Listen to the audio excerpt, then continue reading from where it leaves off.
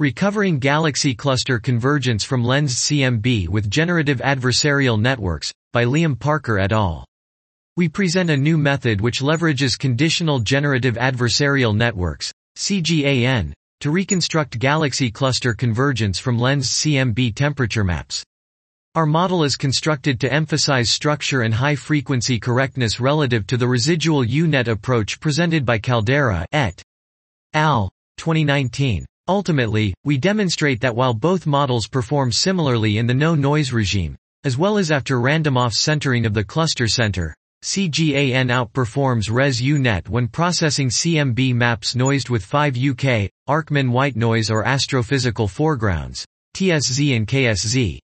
This outperformance is especially pronounced at high L, which is exactly the regime in which the Res U-net underperforms traditional methods.